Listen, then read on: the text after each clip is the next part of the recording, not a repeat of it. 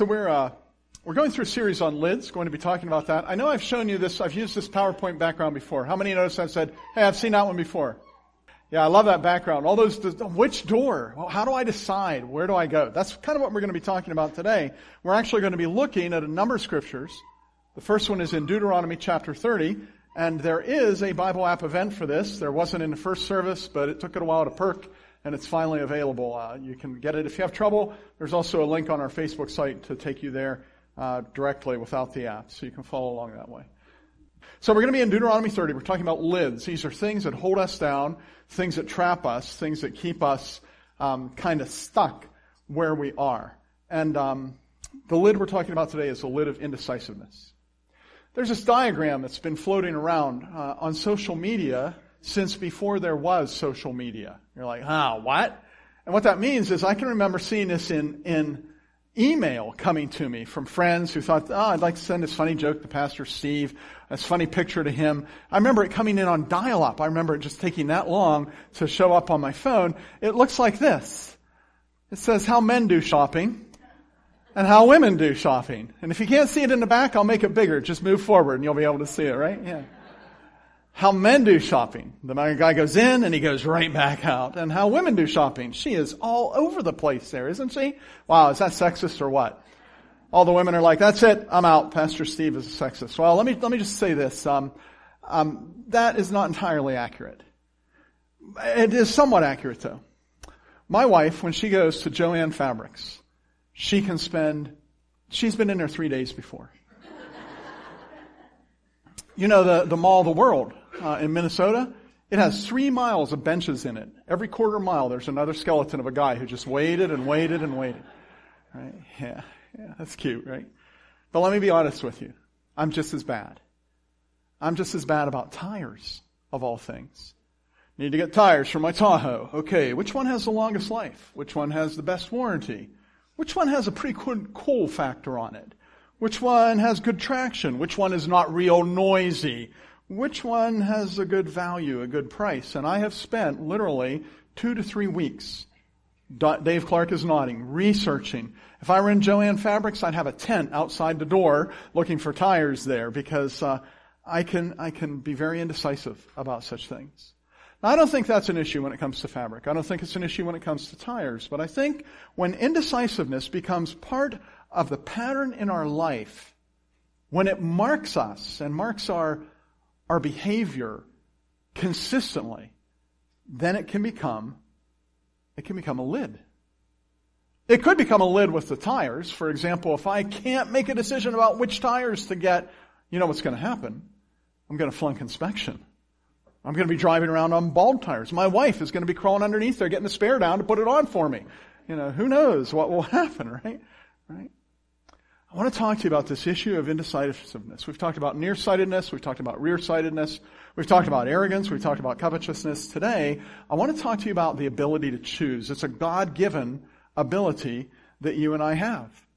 From small things to, like, what am I going to have for breakfast, to big things like, where am I going to go to college? Where am I going to work? Am I going to get married? Who am I going to marry? Small things, big things, all kinds of things. God has given you the ability to choose. And I want to say to you, God did not have to give you that ability to choose. I have one of these in my pocket. Do you have one of these? Let me just open it up right now. Hey, Google. Call Chuck Kim on speakerphone. Can you hear it? That's how it always sounds when I call Chuck Kim. That guy is never home. He's just never home. You know? And then at the end it'll say, leave a message, but Chuck doesn't know how to get his messages, so that's pointless. Here's what my cell phone has never done when I tell it to do something. Call Chuck Kim on speakerphone. No. It's never said no to me, right? My mom, when I was a kid, she had one of those stoves that you set it for 11 o'clock to come on. And we'd go to church on Sunday, and at 11 o'clock, that oven would fire up, and she's got a roast in there. And never did we come home, and the stove was standing there saying, I didn't feel like it. Cook it yourself. Never happened. We create things that have no freedom of choice. God, by a miracle that is beyond our understanding, with all our artificial intelligence and everything else, God has surpassed that so far by giving you and I the ability to make decisions. Big ones and little ones, good ones and bad ones, holy ones and sinful ones. It's part of what makes us human. And He gives us the ability to choose whether to follow Him or not. Now, if you lean toward Reformed theology, which I tend to do, that can be a little bit tricky. And by the way, if you're having trouble here, like, wait a minute, I don't know if God gives us, for whom He foreknew, He also predestined to be conformed. Speak to me later. We'll talk about a word called concurrence, which is a beautiful, beautiful theological word that solves that problem for you. But let's not talk about the theology of it. Let's just look at a couple of verses in the Bible, a couple of passages. I ask you to open to the first one. It's in Deuteronomy 30, verse 19. And here, God has called the people of Israel. He has chosen them. Out of all the people on the earth, He has chosen them.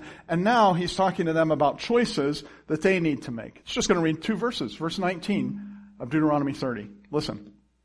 This day, this is Moses writing for God.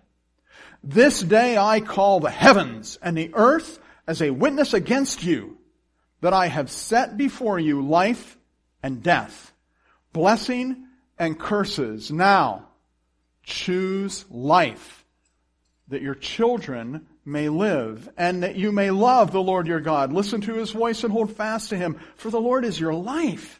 And He will give you many years in a land He swore to give you, to give your fathers, Abraham, Isaac, and Jacob. It's interesting, the language that is used in verse 19, where He says, I call heavens and earth as a witness against you. And here's what He's saying. He is saying, don't ever say, I didn't give you this opportunity. Don't ever say, well, I didn't have a choice. I call heaven and earth as a witness that this day I am giving you this choice. Choose life so that you may live. God gives us that choice. And you find it throughout Scripture. You find it in the very next book of the Bible. You don't have to turn there, but it's in the book of Joshua. Along about verse 24, there's a famous passage of Scripture. It's where Joshua is speaking to the people of God. And he says, but if serving the Lord seems undesirable to you, then choose for yourself this day whom you will serve, whether the gods your ancestors served beyond the Euphrates, or the gods of the Amorites in whose land you are living. But as for me and my household, we will serve the Lord. Choice. It's a gift from God. It is something in which God expects you to engage. And not just in the Hebrew Scripture, not just in the Old Testament. In the New Testament, He speaks about choice again and again and again. You find it in Romans chapter 6, for example. In Romans 6 and verse 12, the Word of God says, therefore do not let sin reign in your mortal bodies so that you may obey its evil desires. That's a choice. Make the right decision. And he goes on in the very next verse, don't offer any part of yourself to sin as an instrument of wickedness, but offer yourselves to the Lord, he says, as those who have been brought from death to life, and offer every part of yourself to Him as an instrument of righteousness. Make this decision. It's the right decision. Choose. For sin will no longer be your master because you're not under the law, but under grace. Make the right choice. And it's obvious, if the choices you are making are choices towards sin, you will not become the person God wants you to become. You can't fool yourself that way. I know I'll become the person God wants me to become, but I'm going to mess around with sin a whole bunch. Not going to happen, right? But I would say to you as well, even not choosing, like saying, I'm just not going to decide, that too can actually create a lid for you and keep you from being who God wants you to be. Failure to choose creates a lid. Indecisiveness is actually a lid that prevents us from growing into who God has in mind for us to grow into. Now, that might seem awkward the way I keep saying that.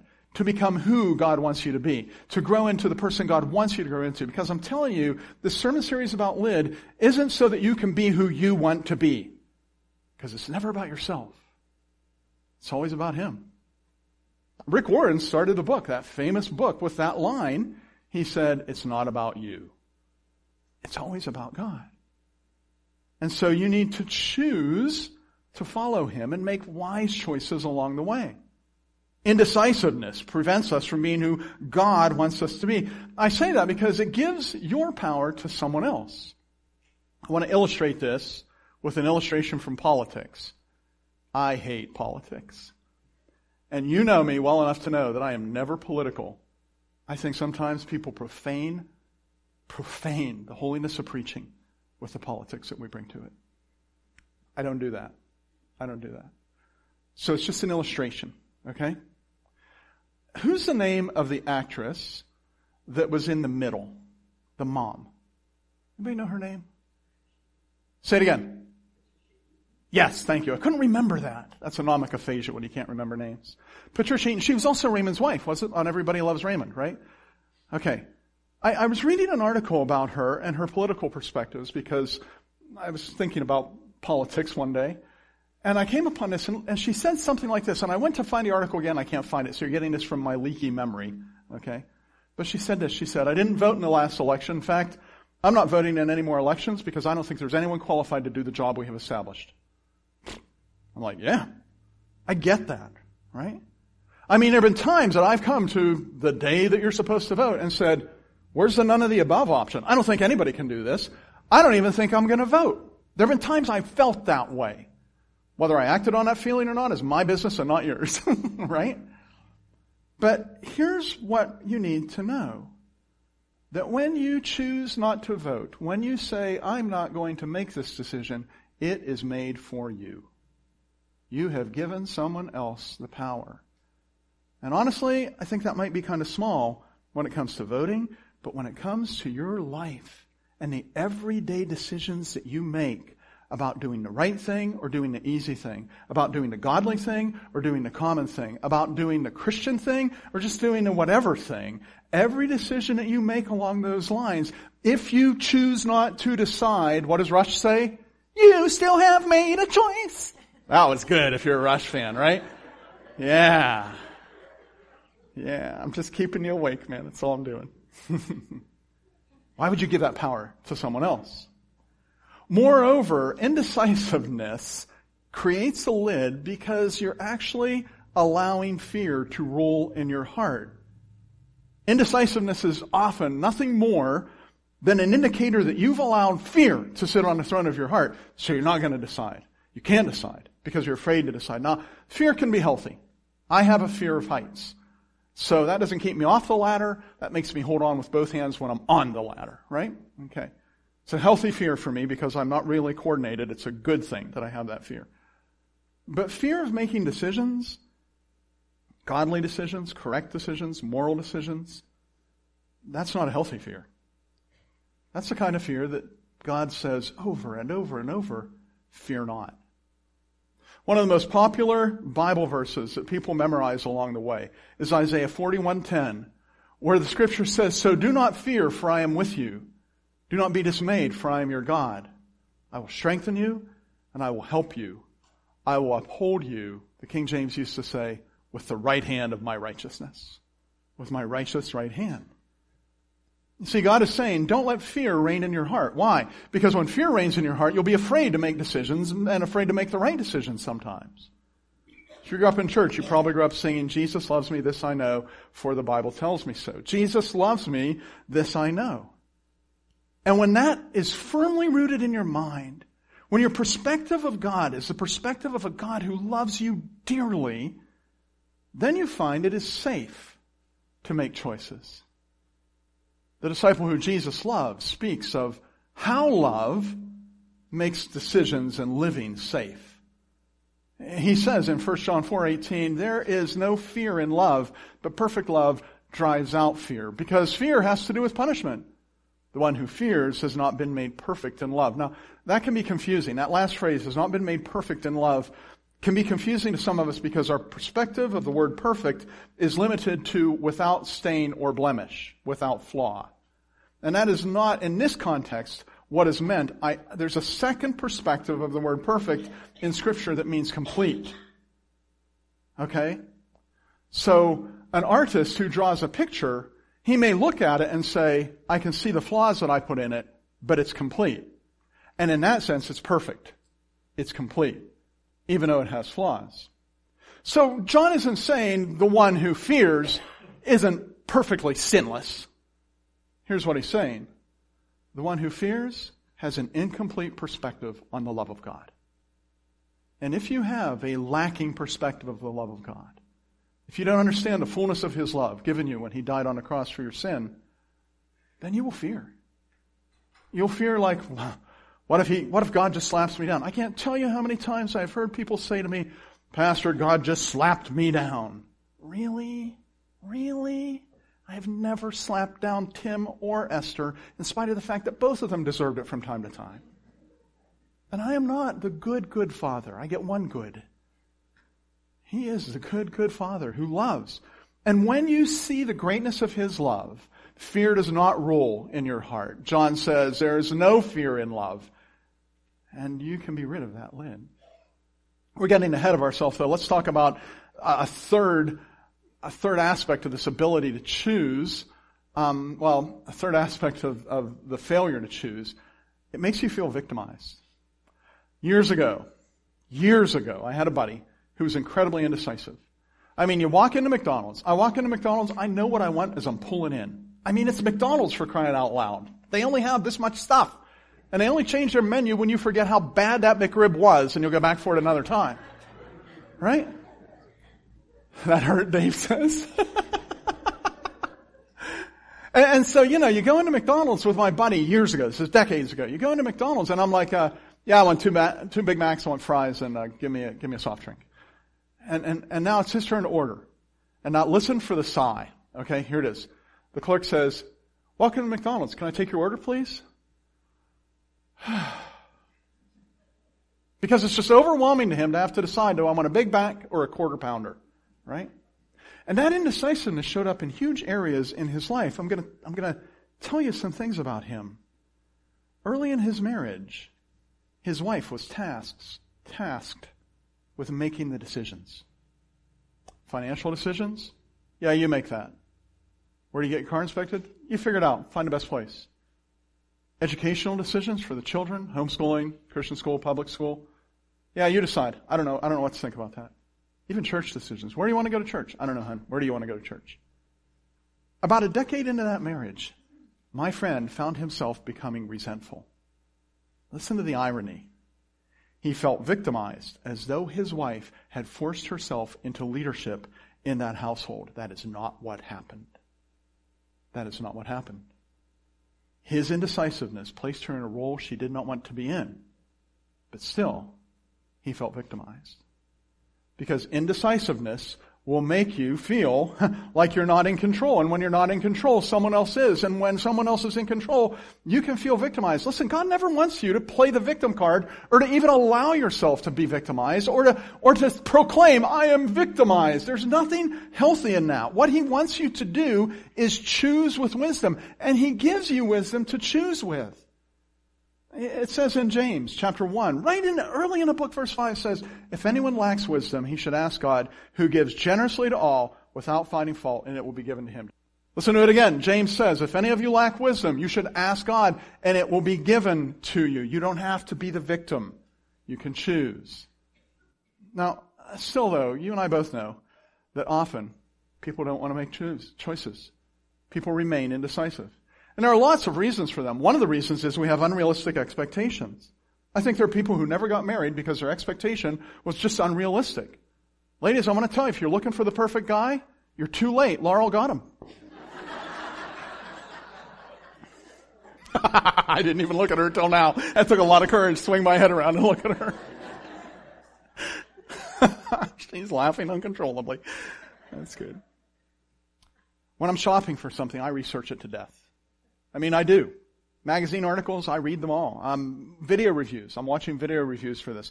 Consumer Reports, I have a subscription through my library. I have a library card out of a library in Pittsburgh so that I can get on Consumer Reports for free and read that kind of stuff. I check Amazon reviews, I check them really closely. And did you know there is a website that reviews Amazon reviews? How many knew that? Yeah, see, a couple of you knew that. I know that. You know why? Because, man, I have this unrealistic expectation that if I work hard enough, I can avoid buyer's remorse. I can't. I'm here to tell you that you're never going to find the perfect deal. You're never going to find a perfect product. It's just not going to happen. So don't allow yourself to be indecisive. Research, do the math, figure it out, and then make the choice. Here's another reason, fear. Fear that we make the wrong decision, or fear that we'll be shamed for the decision we made. So my wife and I, we just bought a mattress. The last time we bought a mattress, which I don't think was that long ago, but Laurel seems to think it was 1,000 years ago. But the last time we bought a mattress, I can remember we went into the place and there were like just maybe a dozen mattresses here. You know what I mean? It was a section of a very large store. This time we went in and we opened the door and there's the mattresses, and it was like looking across a Nebraska cornfield. It just went on and on and on and on with mattresses. Oh, wow. Dozens of choices, dozens. What if we picked the wrong one? So we picked one. We're laying in it like, I don't know if I like this. Wow, we just spent $15 million on this. I'm not sure if I like this. Finally, after a couple nights of that, I got up and I said to Laurel, you know what? When our parents went and bought mattresses, there were 3. There was a small, there was a twin, and there was a full size. And that was it. And they bought the full size because that's the one they needed. Here we are looking at 1 million mattresses and wondering if we're going to be happy with it. Maybe this fear we have needs to be set aside. And we just need to say, yeah, this mattress is the one. Not worry about it. I don't know. Honey, I say that, I'm not saying we can't return it. Here's the other thing, the shame. Wait. You put new windows in? Yeah, those windows we had, they just didn't hold. I could feel I could stand there. If you put a cup of water on the windowsill, it'd probably freeze. Yeah, but you didn't get Anderson windows. What is wrong with you, man? You should always get Anderson windows. What? You dummy. Guys do that. We do it. Some of us don't do it that boldly. Some of us do it a little bit less boldly. But some of us do it really boldly. You're such a jerk. Why did you buy a Ruger? You know? It's just who we are. And so fear prevents us from making choices. Here's another one, and this is a killer. Work avoidance. Translation, laziness. Because choosing is hard work. It requires research, and then it requires a timely action associated with the choice you're making, and then it requires follow-up. I have books that I'm getting rid of because I think this is a marvelous invention. And I'd like to be rid of all my paper books. I smell paper books and it smells like a dog pen to me. So I got these books. It's a stack about this high that needs to be sold. They were tucked away in a little cabinet there. They've been tucked away in that cabinet for about 7 years. And my wife took them all out and put them right in front of my television. You know what she has in mind? Sell the books. Get those books out of our house. I got to tell you, that's one of the hardest things. Because I had to open an account with Amazon. And I accidentally opened a business account and they charged me $40. So now I got to downgrade that to an individual account. Now I got to talk to Amazon. Amazon is wonderful if you're buying. If you're a seller, they hate your guts. Right? Bethany knows, right? So I'm in the middle of downgrading my account. Last night Laurel says, I'm putting these books away. You're not selling them. I said, honey, I'm selling them, but this takes a long time. She said, oh, I'm putting them away. She put them all away. But here's what I have to do. I got to downgrade that account. Been working on that 2 weeks. They said it's going to be downgraded in another 5 days. And then I have to choose which books I'm going to sell, because there's a lot in my office. Then out of the ones I said, I'm going to sell these, I have to check with Laurel because she's going to say, don't sell that. It smells good. And then I have to grade them. Like, this book is like new, or this book is very good, or this book is good, or this book is acceptable. And then I have to list them. I got to type in those ISBN, whatever numbers they are, to put those in there. I don't want to do any of that. I don't even want to make a decision about which book to get rid of. I just don't want to do it. That's work avoidance. It's laziness. And it keeps us from doing what we have in mind. Listen, if that has to do with kingdom issues, that's awful. It's okay if it's the books that you have sitting there that annoy your wife. Maybe it's not okay. But it's really bad when it's kingdom stuff. Right? So I want you to get rid of the lid. And I have 3 clever aphorisms to share with you regarding how to remove your lid. Do you know what an aphorism is? I said to a friend one time, I have 3 aphorisms. And they said, are you going to have those removed? How about Rusty and George know what an aphorism? An aphorism is a short, memorable phrase. Okay? Where your treasure is, there will your heart be also. Jesus was the master of the aphorism. Okay? That's one of his. I'm going to give you mine in a minute. There are 3 of them. But first, I want to remind you that all of these things come by trusting God. We walk by faith, not by sight. So you're going to do these things. I'm going to encourage you to do these things. We're going to take communion in a few moments. You're going to have the bread in your hand, the cup in your hand, and you're going to be waiting. And when I was young, I used to say, I hate that it takes so long to do communion. I love that it takes so long to do communion because that is a time when nothing can interrupt you. If your cell phone rings, you don't even have to check it. you can take that time and you can commune with God about the lid of indecisiveness. Is this a lid in your life? Okay?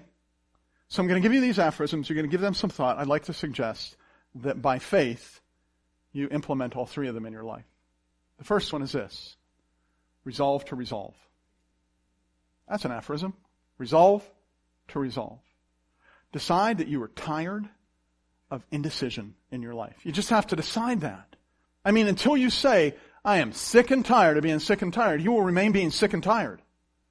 And until you resolve to resolve, you will remain unresolved. Kind of sounds silly, but it's accurate. One of my favorite stories in the Bible is when Jacob wrestles with God. That was not a favorite story until last year when I was preaching a series to you, and we covered that last year, and we talked about him wrestling with God. And I really got the story for the first time. That Jacob had it with being Jacob. He hated being Jacob. He hated where the choices he had made in his life had taken him to. And he said, well, let me read it. Genesis 32, starting in verse 24, I'm going to read 7 verses. So Jacob was left alone, and a man wrestled with him till daybreak. When the man saw that he could not overpower him, he touched the socket of Jacob's hip, so that his hip was wrenched as he wrestled with the man. Then the man said, let me go, for it is daybreak. But Jacob replied, I will not let you go until you bless me. The man said, what is your name? What was his name? Liar, deceiver, cheater. That is what Jacob meant. What is your name? Liar, deceiver, cheater. Jacob, he answered. The man said, your name will no longer be Jacob, but Israel, because you have struggled with God and with humans and have overcome. Jacob said, please tell me your name. You want to know God's name? Who do you think you are, Jacob? But the man replied, why do you ask my name? And then he blessed him there. So Jacob called that place Peniel, saying, it is because I saw God face to face, and yet my life was spared. Isn't that beautiful? So what Jacob did is, in his mind, he made a resolution that I am not going to let go of this. I am committed to not being who I have been and to being who God wants me to be. I will not let you go. You've dislocated my hip, but I will not let you go until you bless me. And so what I'm encouraging you to do is to resolve to resolve. Say, I am going to be a person who's not afraid to make choices. Number 2, the second aphorism. Fear to fear. We've talked about indecisiveness and how it's often a result of fear, and that fear is seldom a good thing. And when it becomes a pattern in your life, fearfulness, it comes with a cost. Fear comes with a cost. Now, think of some illustrations. Fear could keep you from going ahead and applying to that college that you wanted to for that degree that you wanted to get because you thought, I don't know that I can get that. I don't know that I can do that hard work. It could keep you from connecting with that person, the girl of your dreams, the boy of your dreams, and yeah, she'll say no. I'm pretty sure she'll say no because this, right? Fear can keep you from doing that, but those are trivial matters compared to this. Fear can keep you from talking to your best friend about his or her life with Christ because you're afraid they might reject you. Wow. And then what happens? Laurel gave me a great quote from a book by George MacDonald called The Princess and the Goblin. It's a children's book. And here's the quote. That is the way fear serves us. It always sides with the thing we are afraid of. Do you hear that? Do you hear that? And so fear to fear, say, I'm not going to be afraid. I'm going to make this choice because I am more afraid of not making a choice. I am more afraid of surrendering my ability to choose to someone else. I am more afraid of just letting the tires get bald. I am afraid to be fearful. So I will be courageous. I will be bold. Here's the third aphorism. Commit to commit. When you make a decision, listen, this is carefully phrased, so listen to this sentence. When you make a decision, unless doing so is trivial or unhealthy, stand by it. Do you understand that? When you make a decision, stand by it, unless it's just something trivial. You know, if you decide to switch from Crest to Colgate, I don't care if you stand by that. Right? Or if it's unhealthy. I made a decision and I'm going to just sin. No, don't stand by that one. Right? When you make a decision, unless doing so is trivial or unhealthy, stand by it. Laura and I have been married for over 3 decades. And I talked to her about this, and I said, do you mind if I share that? She said, tell it. Both of us will admit to you that there were many times that the only reason we stuck with it was because we had made a commitment. Some of you are nodding. Mostly women.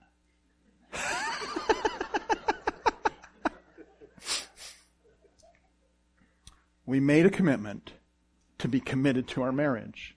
We made a commitment to be committed to God and faithful to what we had pledged to Him. We made a commitment to our children. We made a commitment to the kingdom. We made a commitment. We were committed to commit to that commitment. See, when you make a decision, you can look to God for wisdom, and then you can trust Him to carry you through. Do you remember the words of James? I had them on a screen a few moments ago. Just listen as I read them from James 1:5. He says, if anyone lacks wisdom, you should ask God, who gives generously without finding fault, and it will be given to you. In other words, God doesn't say, wait, you're coming to me for wisdom? Last time I gave you wisdom, you didn't pay any attention. I'm finding fault in you. He doesn't find fault. When you go to Him and say, I could use some wisdom, God. I need to make a decision.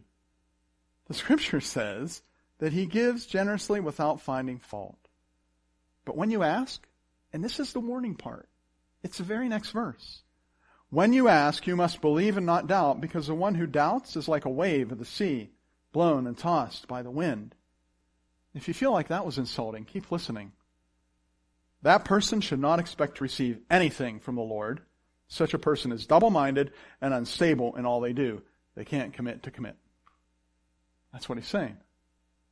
So when you make a choice that is a godly choice, that doesn't violate God's will and God's word and the godly counsel that God has for you, and you believe God has led you to make that choice, stay with it.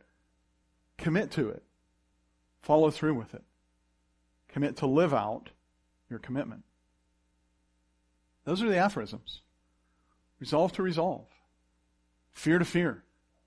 Commit to commit. Every time we celebrate the Lord's Supper, we remember a God who resolved to resolve. He set His face like flint for Jerusalem. We remember a God who, we can't say He feared to fear because He's so fearless, right? But for the joy set before Him, He endured the cross rather than to say, that's going to hurt. I don't think I'll do it.